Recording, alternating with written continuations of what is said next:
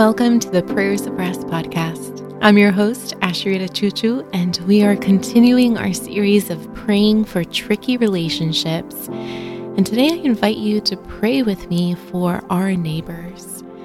And that includes all of us. We all have neighbors somewhere, whether they're in a cul-de-sac or in an apartment block or roommates if you're living with someone else. And those people can be a blessing to us.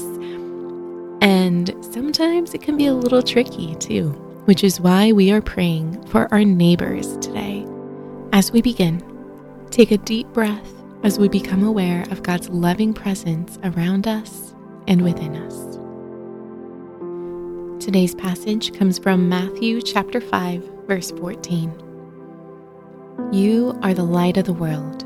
A city built on a hill cannot be hidden. Let's begin by reciting God's goodness, praising Him for who He is and for what He has done in our lives. Lord God, You are the light of the world. All good things come from You. You've placed Your light in our hearts, and it is because of You that we have hope for each day.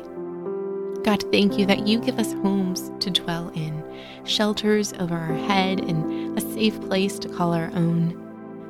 And also, Jesus, You are so good to let go of the glory of heaven and come and make Your tent among us, tabernacle among us, become a neighbor to the people who are living during Your time.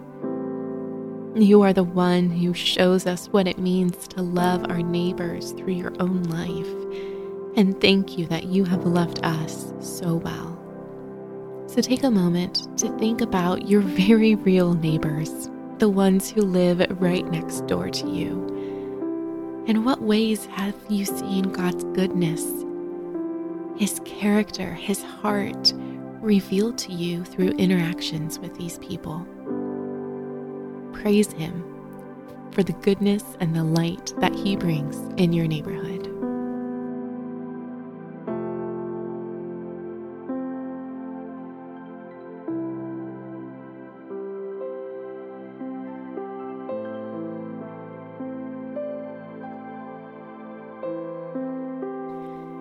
Let's continue now by expressing our neediness. God, we admit that oftentimes we get so caught up in our own busy lives and our own schedules and our own pressing to-do lists that it's easy to ignore the people who are living right next to us. And just smile and wave and move on.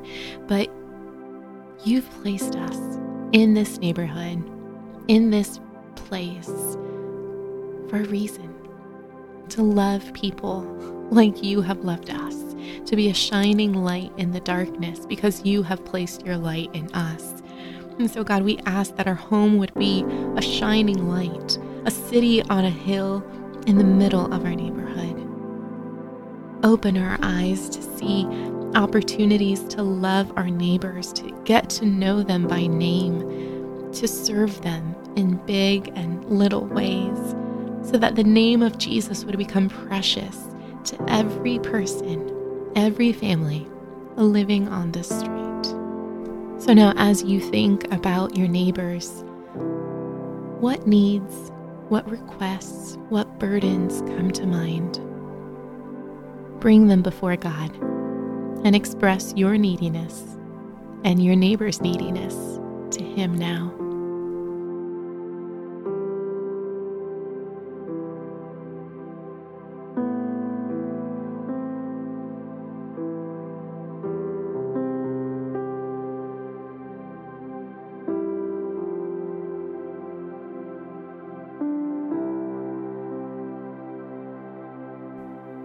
Now it's time to seek His stillness. Consider the ways in which God is inviting you to embody the love and light of Jesus in your neighborhood. What relationships does He bring to mind?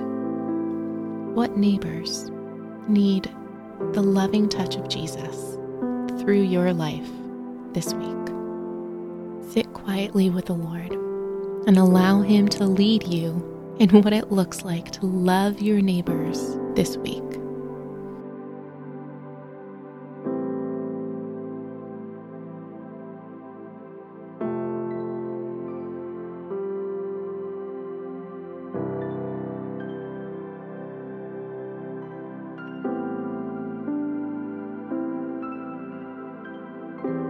Finally, let's trust God's faithfulness together. Lord Jesus, you didn't consider equality with God something to be grasped. You let go of it all to come here, to live among us, to dwell among us. And so I trust that you will make your presence known here in this neighborhood through me and through my family. Every time I see a neighbor today, this week, God, I trust that you would help me see them with your eyes. I give you every interaction in our driveway, in our front yard, our front porch, when opening the door or getting the mail. God, I trust that you will help me to speak and act and live and love, empowered by your Spirit, a shining light for your glory here in our home, in our neighborhood, and anywhere you send me to go. God, may your light shine brightest of all. So as you end this time of prayer today, what is God calling you to do? How is he inviting you to partner with him in the work that his Spirit is doing in your neighborhood?